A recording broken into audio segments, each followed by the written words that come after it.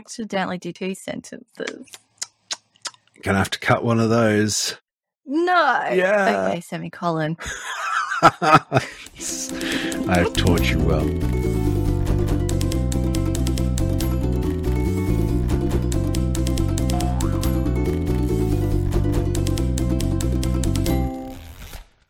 Hello. Good morning, everyone, and welcome to the Pleasure of the Text podcast. We are your hosts, Shannon and Gareth. Hello.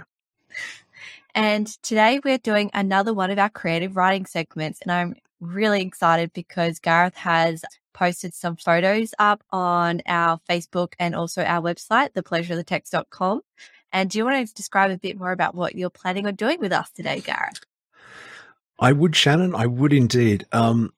So basically, I had a plan to do some descriptive writing. But then we interviewed Cheryl Sullivan, and during the course of the interview, we spoke briefly about the forensic photography from the 1930s, or indeed 1920s, in Sydney, and the Sydney Living Museum, which is where all that great photography is housed.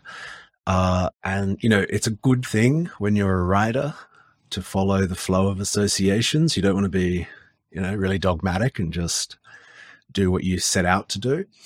So what we've done is we've decided to have a look at that archive or what we have shared of it as a writing exercise in textual portraiture. So that's what we're going to be doing. What do you think of that, Shannon? Textual portraiture. Try saying that 10 times. Textual portraiture. Got it first shot. Yeah, you did, didn't you? Oh, fine, whatever. So, yeah, have you ever done anything like that before?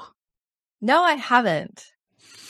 Well, you know, I don't know if it comes up a lot in creative writing classes, but it definitely comes up in art classes, not the textual bit, but the portraiture and the whole sort of sketching concept.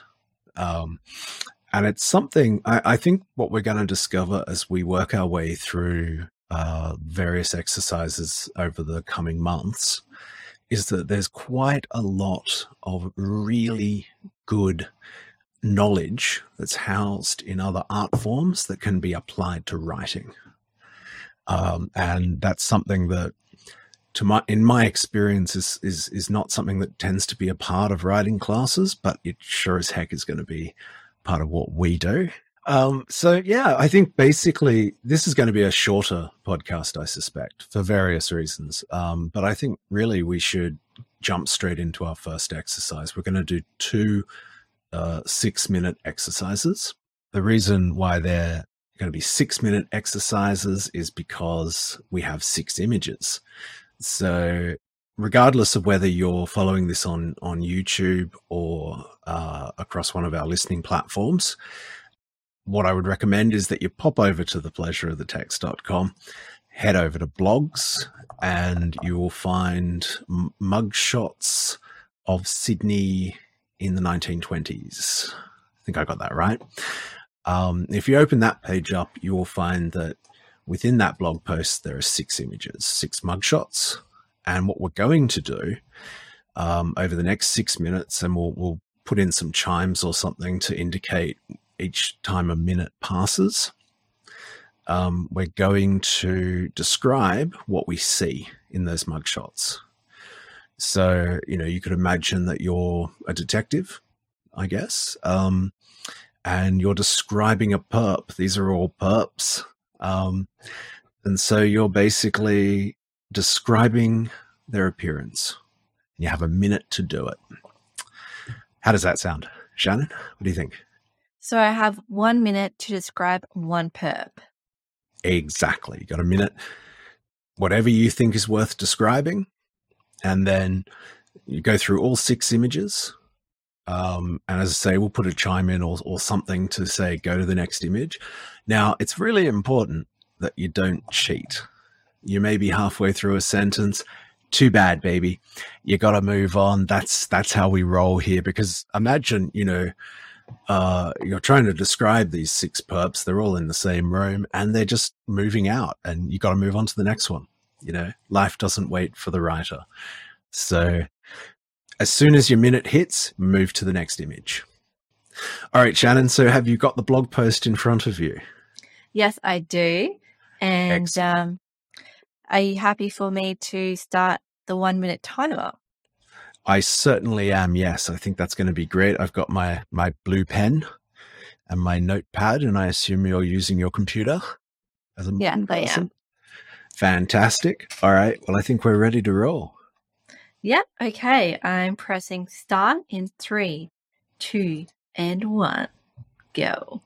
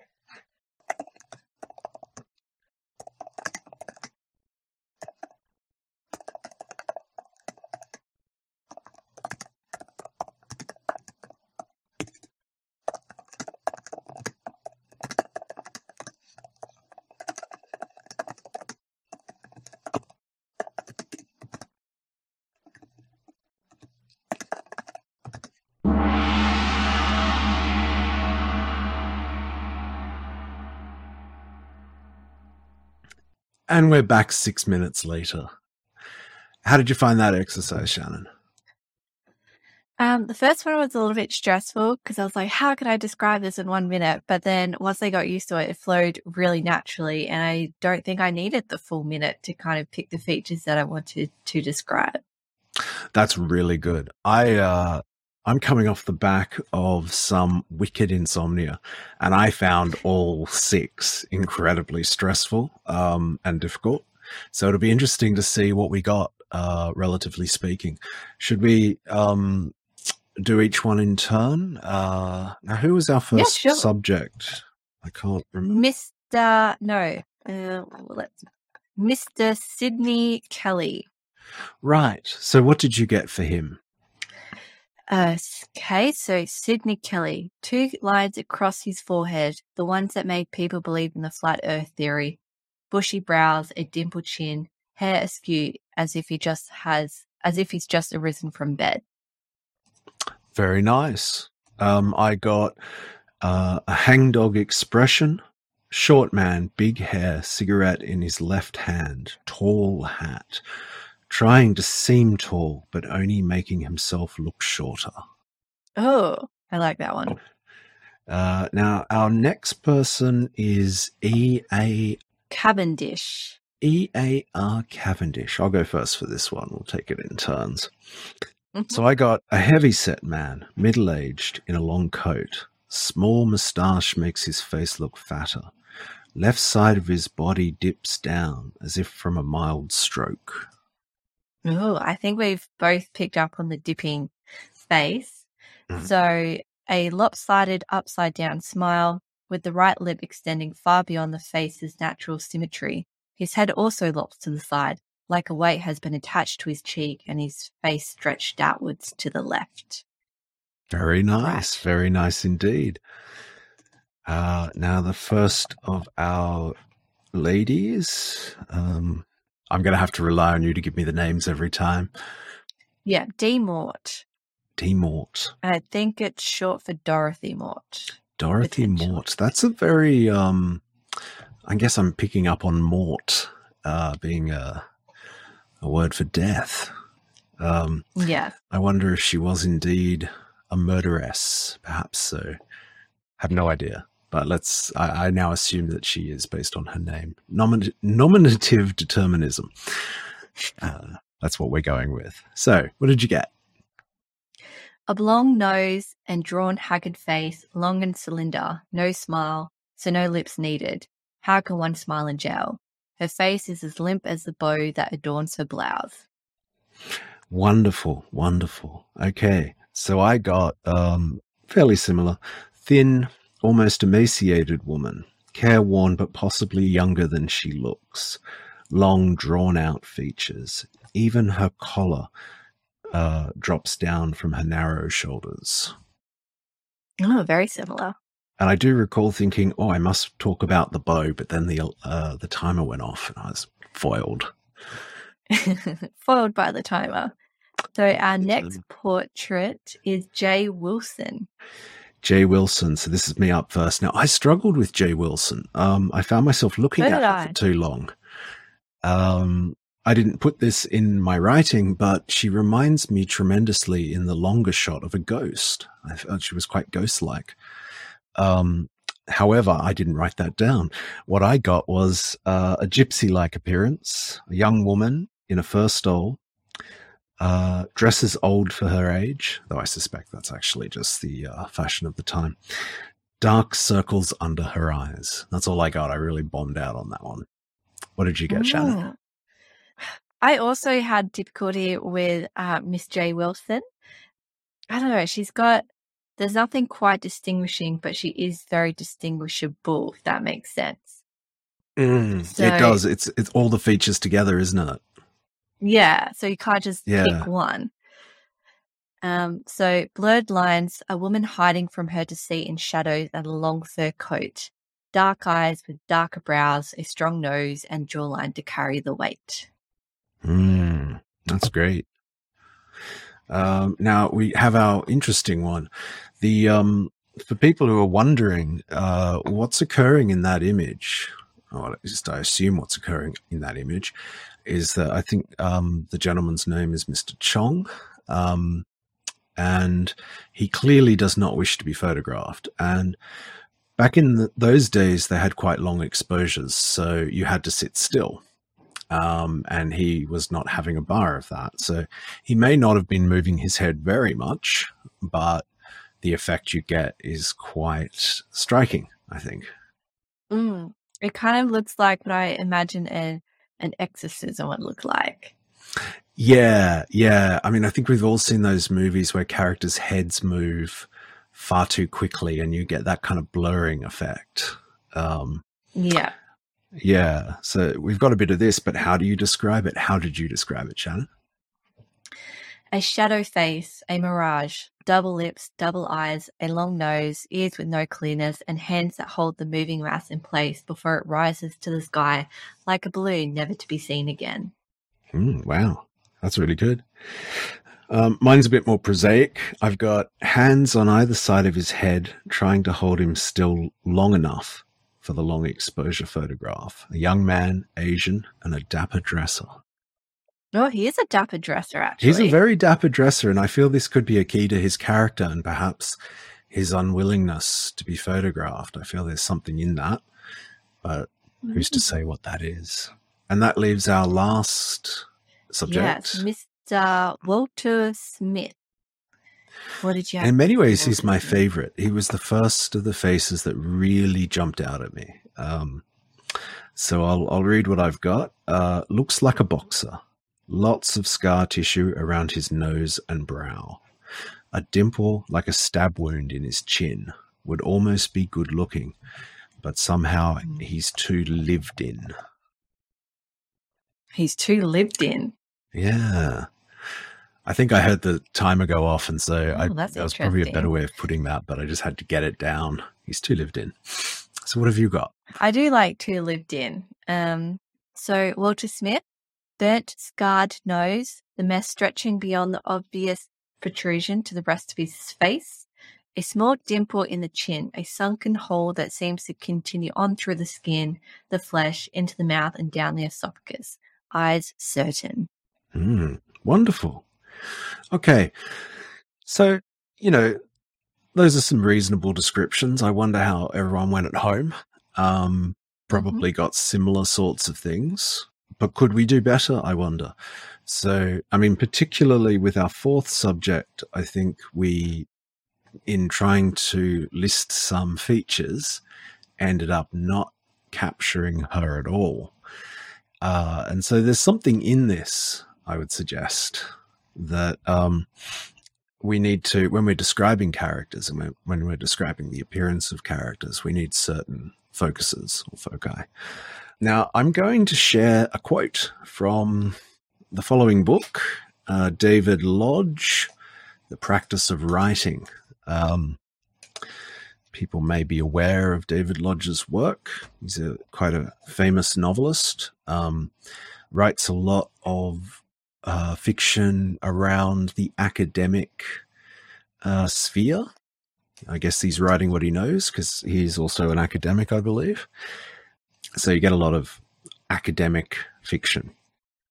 I'm going to read a quote from a chapter in his book called Creative Writing. Can it, should it be taught? Mostly I'm reading it because I think it's interesting, but it also ties into something else we're going to talk about. Okay, so here we go. How does one become a writer? One thing is certain. Nobody ever wrote a book without having read at least one, and more probably hundreds, of approximately the same kind. I'll just interrupt myself at this point to say I hope that's still true. Most writers, whether they take courses in creative writing or not, most writers, whether they take courses in creative writing or not, are kick-started. That is, they begin by imitating and emulating the literature that gives them the biggest kicks. The pleasure and the enhanced sense of reality that you get from reading gives you the urge to try and produce that effect on others. And it is from reading that you acquire basic knowledge of the structural and rhetorical devices that belong to a particular genre or form of writing. To a large extent, this learning process is intuitive and unconscious, like learning the mother tongue. 3 writers who I believe had a formative influence on me when I started to try and write prose fiction were James Joyce, Graham Greene, and Evelyn Waugh. No doubt the fact that all 3 were Catholics and wrote in very different ways about Catholic subjects was one reason why I was drawn to their work in late adolescence, for I was brought up in that faith myself. I also read them as a student of modern English literature with exams to pass and degrees to get. But from my immersion in their work, I absorbed many lessons about the techniques of fiction, some of which I did not put into practice until many years later. For example, from Greene, how to use a few select details heightened by metaphor and simile to evoke character or the sense of place. From Waugh, how to generate comedy by a combination of logic and surprise, of the familiar and the incongruous. From Joyce, how to make a modern story reenact, echo, or parody a mythical or literary precursor narrative. I learned many other things from these writers as well. Above all, I would like to think, a craftsman-like approach to the business of writing, a willingness to take pains, a commitment to making the work as good as you can possibly make it. So I think that's a pretty great quote from David Lodge. And I'll just highlight the sentence that we're going to bounce off here, which is, from Greene, how to use a few selected details heightened by metaphor and simile to evoke character or the sense of place. So Graham Greene is noted for this. He's very much a writer of characters. It's something that he's always done very well, and this has always been noted about his work. Have you read much Graham Greene, Shannon? No, I haven't. In any of the English courses that I've done, I'm just thinking back to high school and then university and then creative writing courses, Graham Greene never came up. We would mostly cover, Australian authors. So Tim Winton's Dirt Music and Lockie Leonard kind of thing, which is upsetting. So I feel like my breadth of other authors is quite limited, but it's ever expanding when I have these discussions with you, Gareth. Well, yeah, no, I don't think we covered Graham Greene when I was going through undergraduate classes either. How did you discover him then? Oh, through my own research. It's, I would say that I'm going to say something quite scandalous right now, but we'll see if it makes the cut.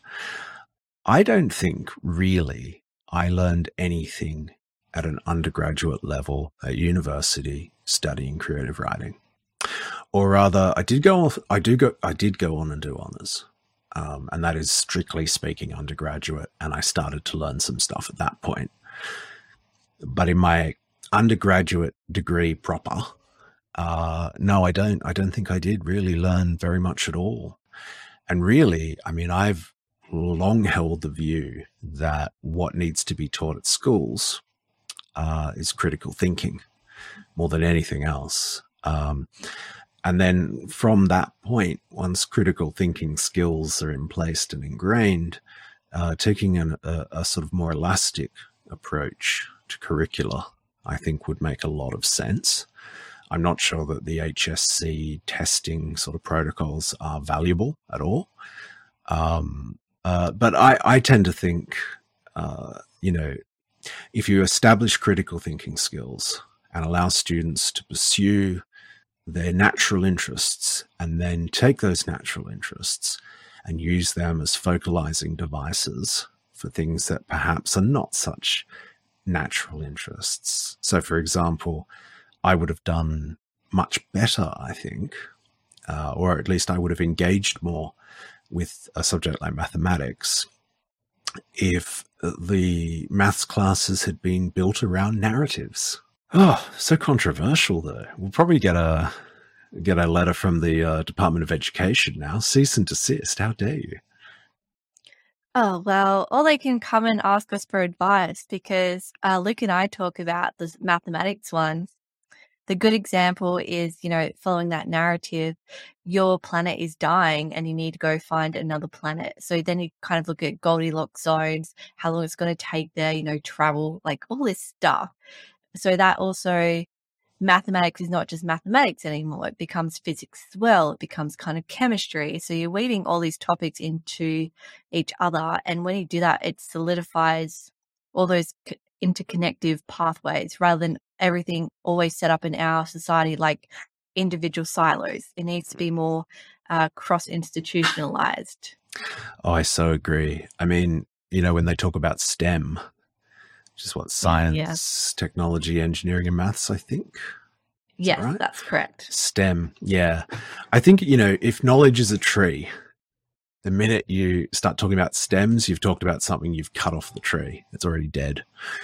Dead and dying. And I think it's a terrible focus. It's a silo.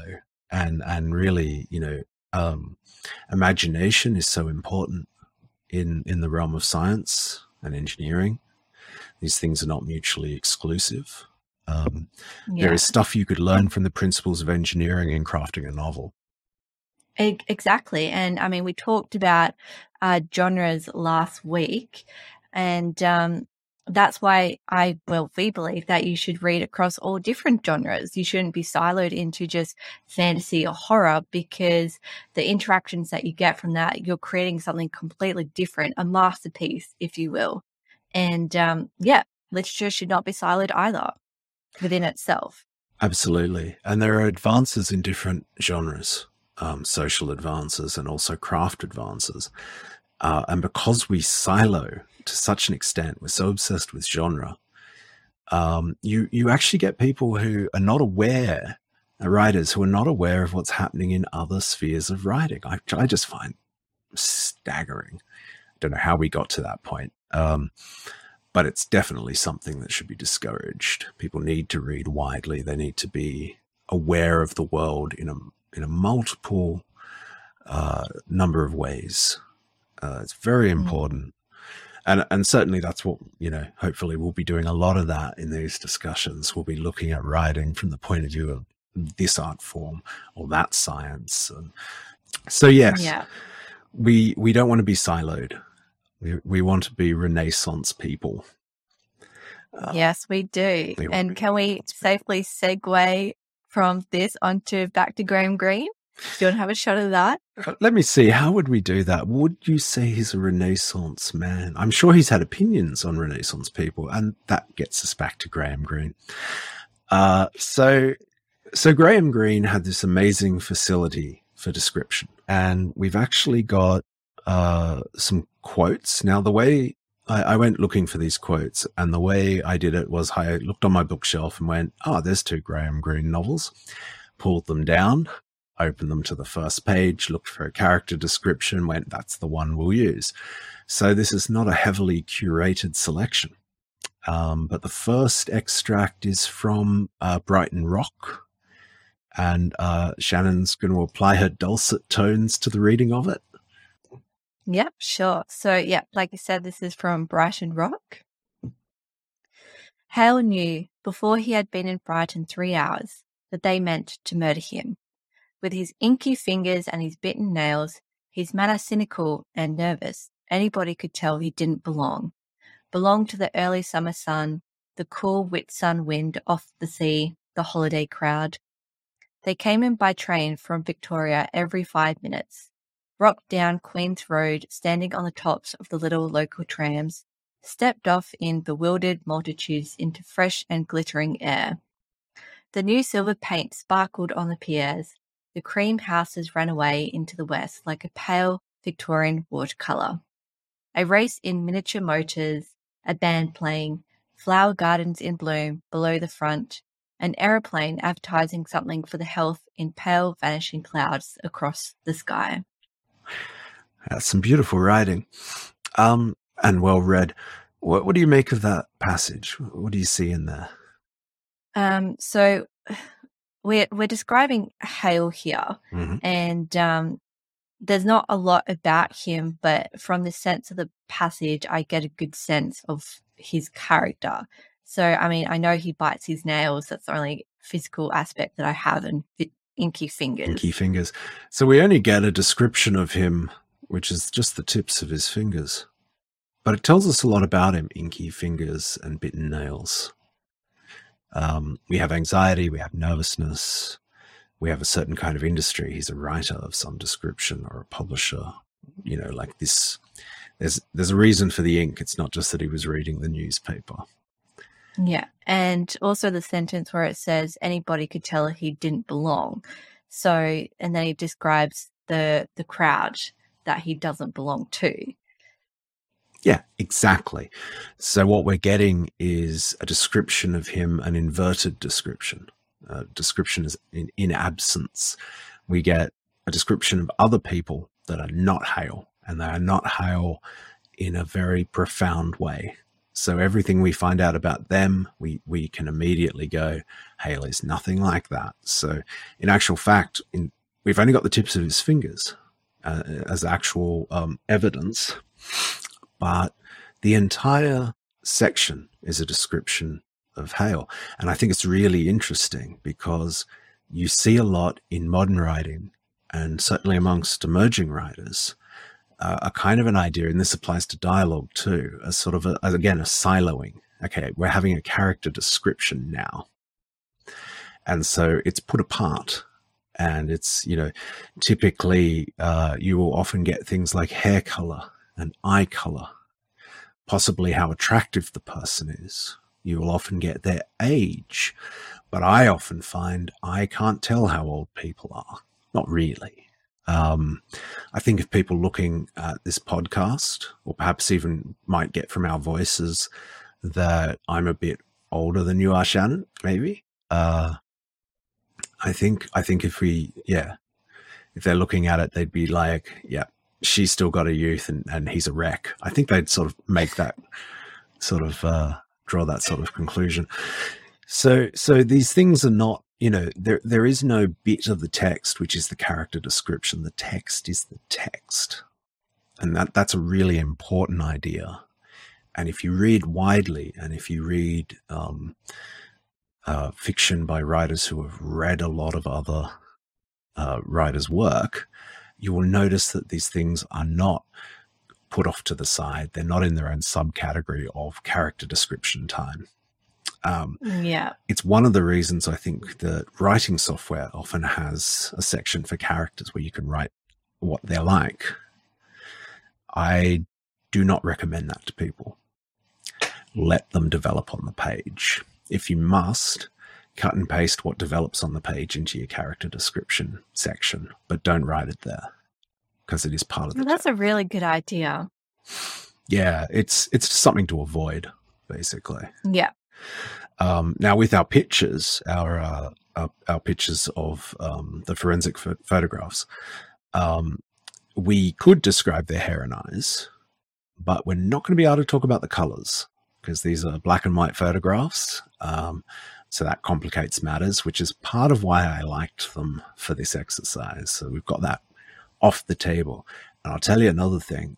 A lot of these subjects are much older than they appear because they have had hard lives.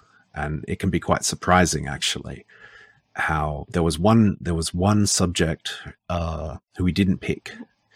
And I would have guessed her age at being late 60s, early 70s, and she was 41. Yeah, so you mean they're much younger than they appear. Did I say it the wrong way around? This is where insomnia gets you. Thank God you're here. Yes, they are much younger than they appear. And that even applies that there are some... I think it's interesting, actually, if you look at these photographs, and I'd recommend people go to the Sydney Living Museum website and have a look at these photographs. There seems to be an age around maybe 16, 17 where the subjects are recognizably their age. They hit around 18, 19, 20, and they age dramatically compared to what we would sort of be used to now. Hard lives, really hard lives. So again, it's interesting because when we use a descriptor like age, we think it means something. But in terms of these characters, if you were going to describe them because you know they're a certain age, it would not give you an accurate representation of how they look. And if you described them by how they look in terms of age, it would be misleading because they're much younger. So that's something else to think about. These are all pitfalls of the tropes of description: hair color, eye color, age, and how much you fancy them. That seems to be the four big ones that writers tend to focus on, all to be avoided if possible. So which brings us to our second extract, which I believe breaks one of these bits of advice in two straight away. This one's from The Third Man, which was made into a wonderful film, or in fact, I think it existed as a film before the book existed, with Orson Welles and who else was in it? I really should research these things better. But it's a fantastic film. We'll do a blog post about it and about Graham Greene film adaptations generally, because there's some crackers. Yeah. Next extract. One never knows when the blow may fall. When I saw Rollo Martins first, I made this note on him for my security police files. In normal circumstances, a cheerful fool, drinks too much and may cause a little trouble. Whenever a woman passes, raises his eyes and makes some comment, but I get the impression that really he'd rather not be bothered. Has never grown up, and perhaps that accounts for the way he worshipped Lime. I wrote there that phrase "in normal circumstances" because I met him first at Harry Lime's funeral. It was February, and the grave diggers had been forced to use electric drills to open the frozen ground in Vienna's central cemetery. It was as if even nature were doing its best to reject Lime, but we got him in at last and laid the earth back on him like bricks. He was vaulted in, and Rollo Martins walked quickly away, as though his long gangly legs wanted to break into a run, and the tears of a boy ran down his 35-year-old face. All right, that's great. So that's actually that's the beginning of The Third Man, the very first paragraph. What'd you make of that one?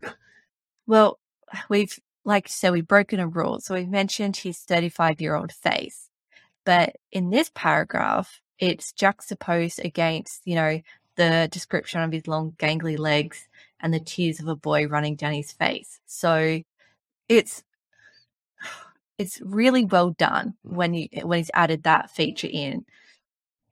Yeah, he's framed it. So it has a reason to be there.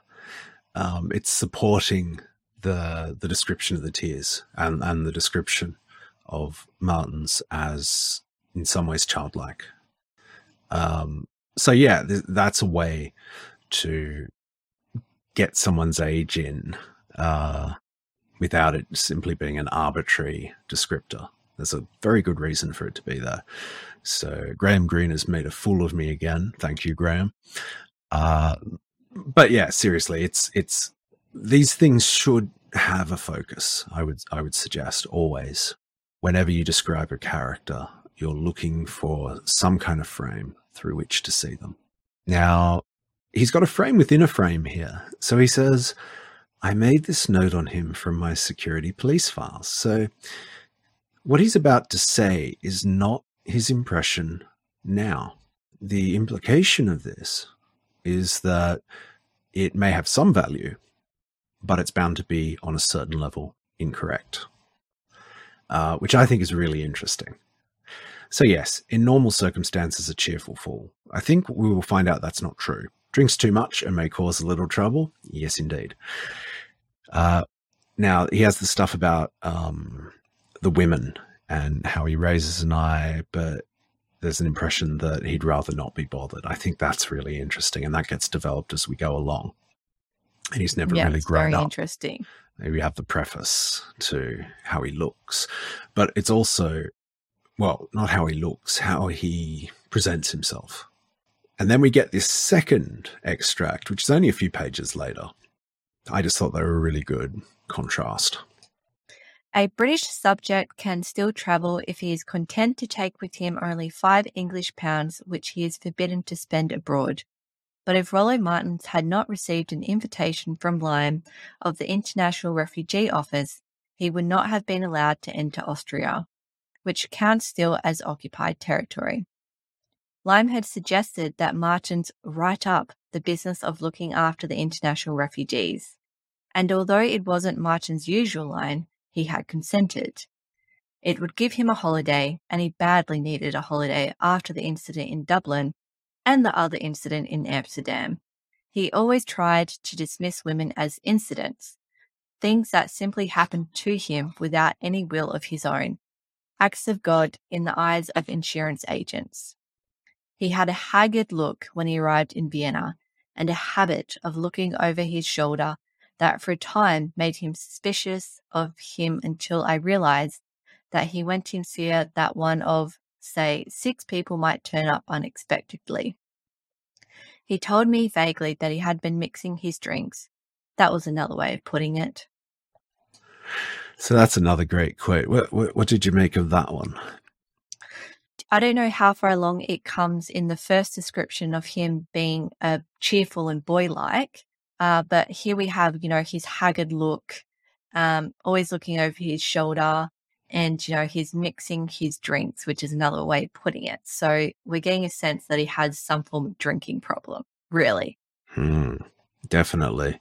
And I mean, the thing is, he's got these one of, say, 6 people who may turn up unexpectedly and do him a bother.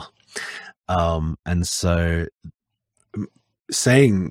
attaching it to this idea of mixing your drinks shows just how problematic his drinking is. It's perilous to him in the same way. There's also this idea that he is still not a responsible adult. It's a further concept of his childishness.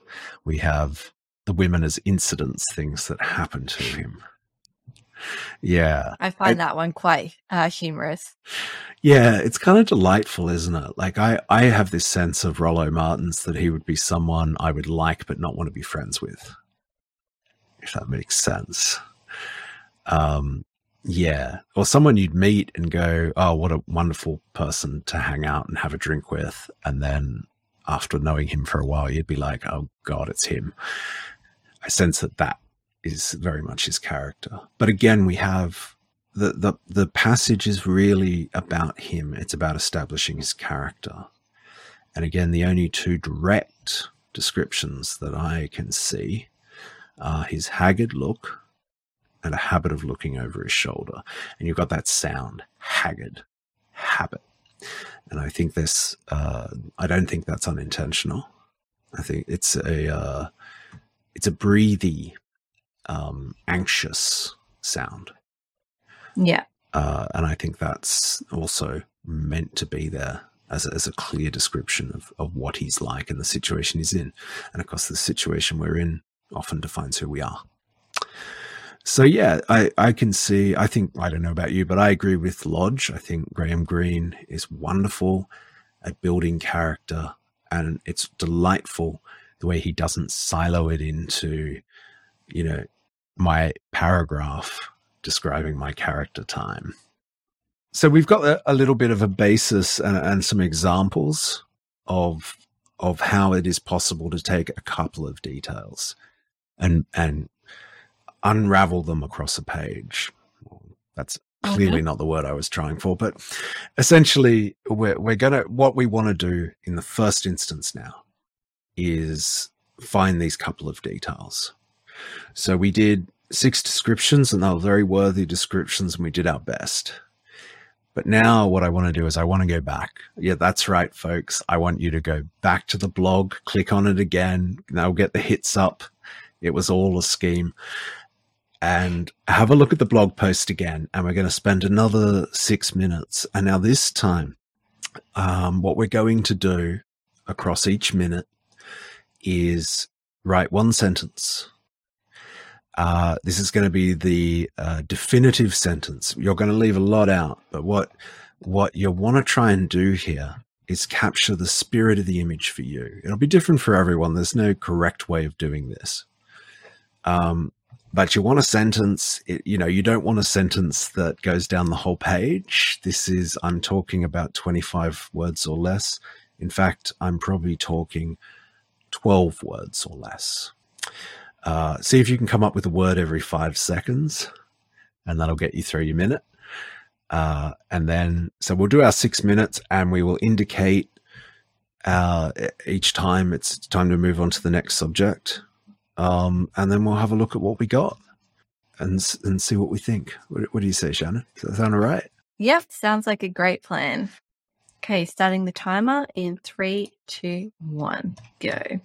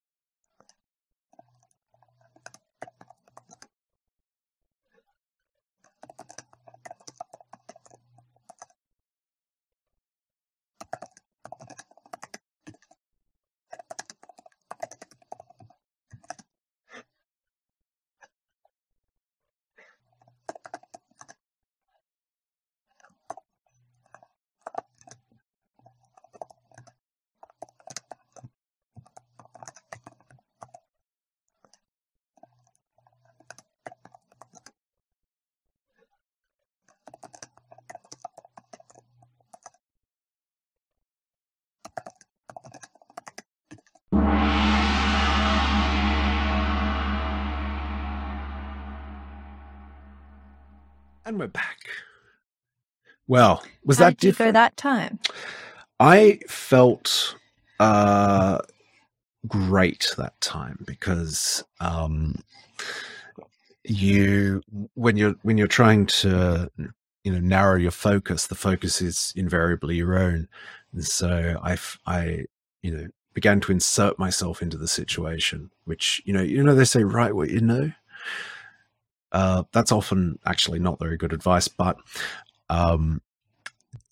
ultimately everything you write will be something you know, which is to say, as soon as you imagine it, and by the very fact of existing and having a consciousness, you're always intruding in your own writing, if you like.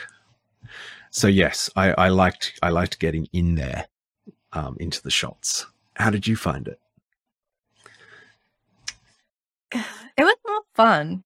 I kind of, in some, I was the person writing, and then others, I was the photographer. And yeah, it was a lot more imaginative than just kind of picturing features and going from there. Yeah. So what we immediately have is that you're approaching it from different frames, and seeing through different lenses. And again, you'll find in perhaps less thoughtful writing that there is no sense of a lens. It's just the text and the character description part of the text. So, there's something to be learnt from that potentially. But then again, what did we write? Maybe it's all just garbage. Shall we find out? Yeah, well, after you've used the word garbage, I want you to go first. And I feel that's entirely fair. So yes, okay. Now, it's Mr. Sidney Kelly, isn't it? Correct. All right. So, head down, he's hooded, a hoodlum in an oversized hat and big boy trousers. That was great. That's what I got for him. And obviously a lot was left out. Yeah. But for me, that captured what I got from him. So what did you get for Mr. Kelly? Looking up under his low hat, shadows cast across his eyes, Sidney contemplated the photographer. He wondered if he could pawn another cigarette for his good behaviour and stance. Nice. That's great. So we brought in motivation, and in a sense he's looking at us. Yeah. Oh gosh. This is a little bit creepy. Well, yeah, because you wouldn't want to mess with Kelly. He doesn't look like a guy you want to mess with. So, the next person is EAR Mr. Cavendish. Cavendish. What did you get for him? The wounded leg from the war had caused the left tilt to his frame, starting from his crooked hip, his left hanging, sloping shoulder, the drooping lip and cheek, and then the skewed hat. Oh, that's really good. Mine's a little different, and it's interesting because we've both crafted a little bit of story around him. His description actually carries a bit of story with it. So for you, he was in the war. For me, he was in a love affair. So what I've got here is, yeah, isn't it interesting? He's a standoffish fellow, hiding his soft belly behind his right shoulder. The left half of his body sloped as if once stepped on by someone he cared about. Oh, I like that one. Yeah, and I mean, it's interesting, isn't it, that you get, I like both descriptions. I don't know which one I like better, to be honest. And they could both apply to him at different times if he was a character in a story.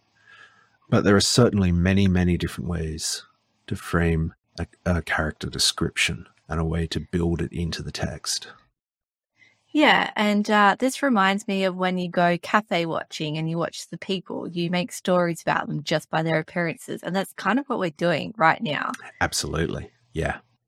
Yeah, it's a really good process. It's something that a writer can do anytime they want. If you're in a really boring party and everyone asks you, what you do for a living, and you say writer, and then they say, oh, how many times have you been published or something like that?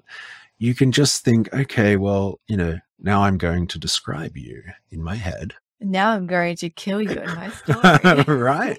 Yeah, it gives you a lot of power. Yeah. Okay, so now we're up to number 3, Dorothy Mort. Now, in my description, I have cut out almost everything about her.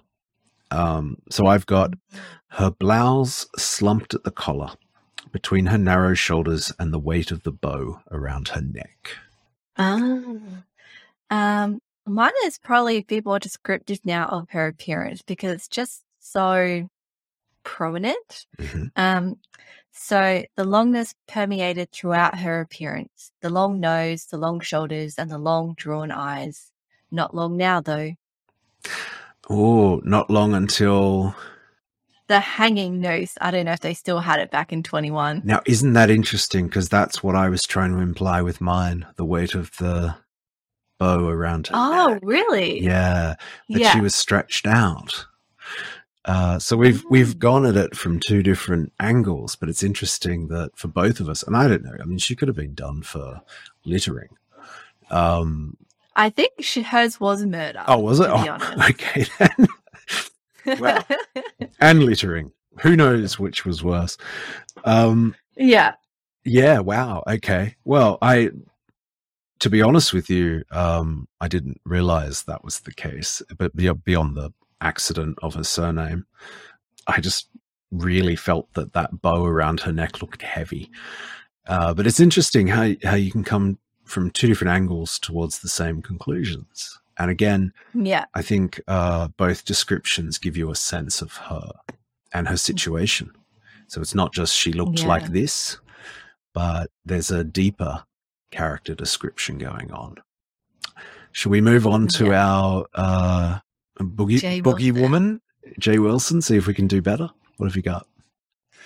The bottom of her dress looked like the curtain beside her that partitioned the photography room from the rest of the inmates. The dark circles under her eyes, I wonder if they are from those inmates, shoved into the dark, damp cells with their cries of innocence. Oh my! So she's quite I suppose you framed her as more of a victim, perhaps.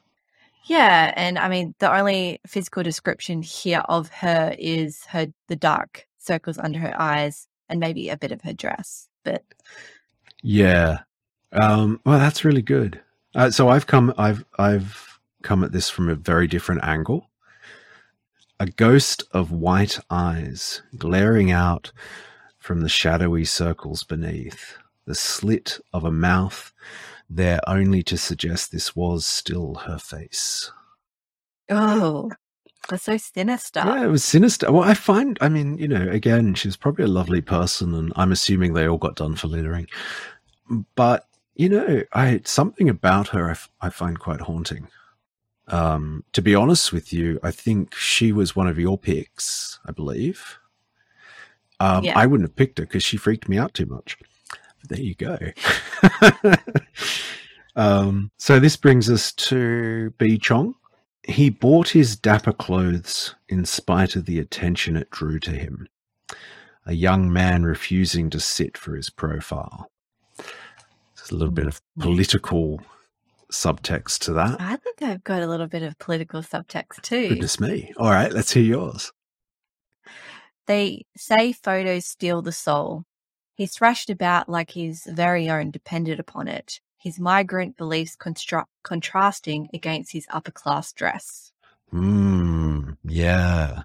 He does, I get the feeling he would have been a very smooth character. Kind of like the Fonz of his time. Yeah. Yeah. And so kind of in that, the only description is upper-class jacket.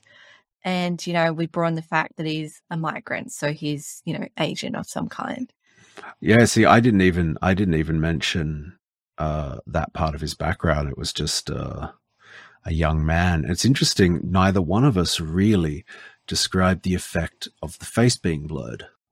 That ceased to be of interest for whatever reason for both of us. And that's interesting, I think, because when you first look at the picture, it's absolutely the first thing you see.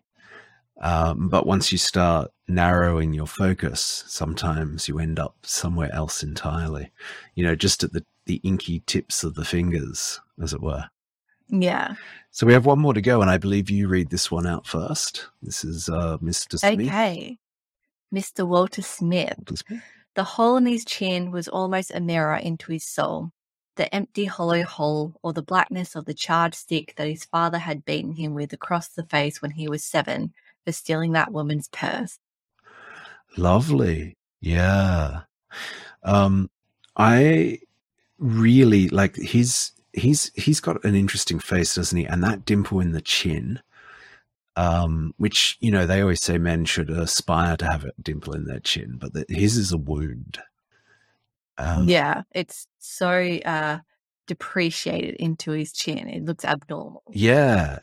He's a very interesting looking guy. He reminds me awfully of the actor Patrick McGowan, who could really do hangdog wonderfully well. Was a wonderful actor. Big props to him.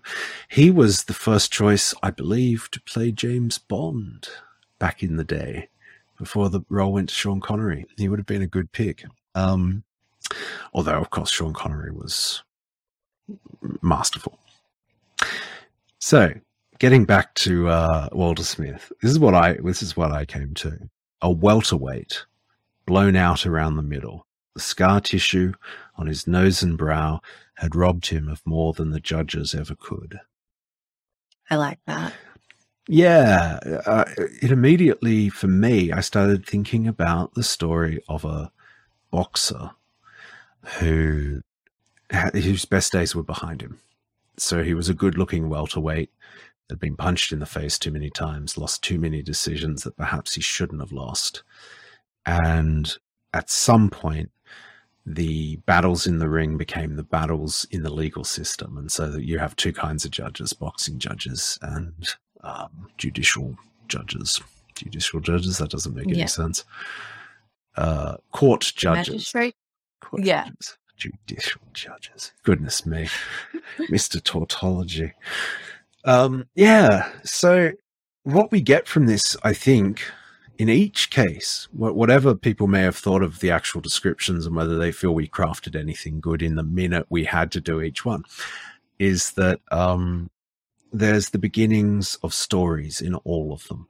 And I would put to you that the color of a person's hair and their eye color and their age and how much you fancy them may not be the basis for a story.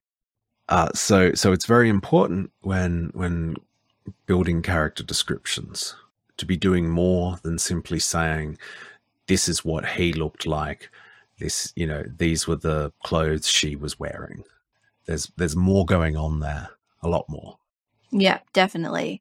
And so really today was an exercise at how to build characters beyond just the very basic descriptions that is so prolific in emerging writers' works and even published works as well.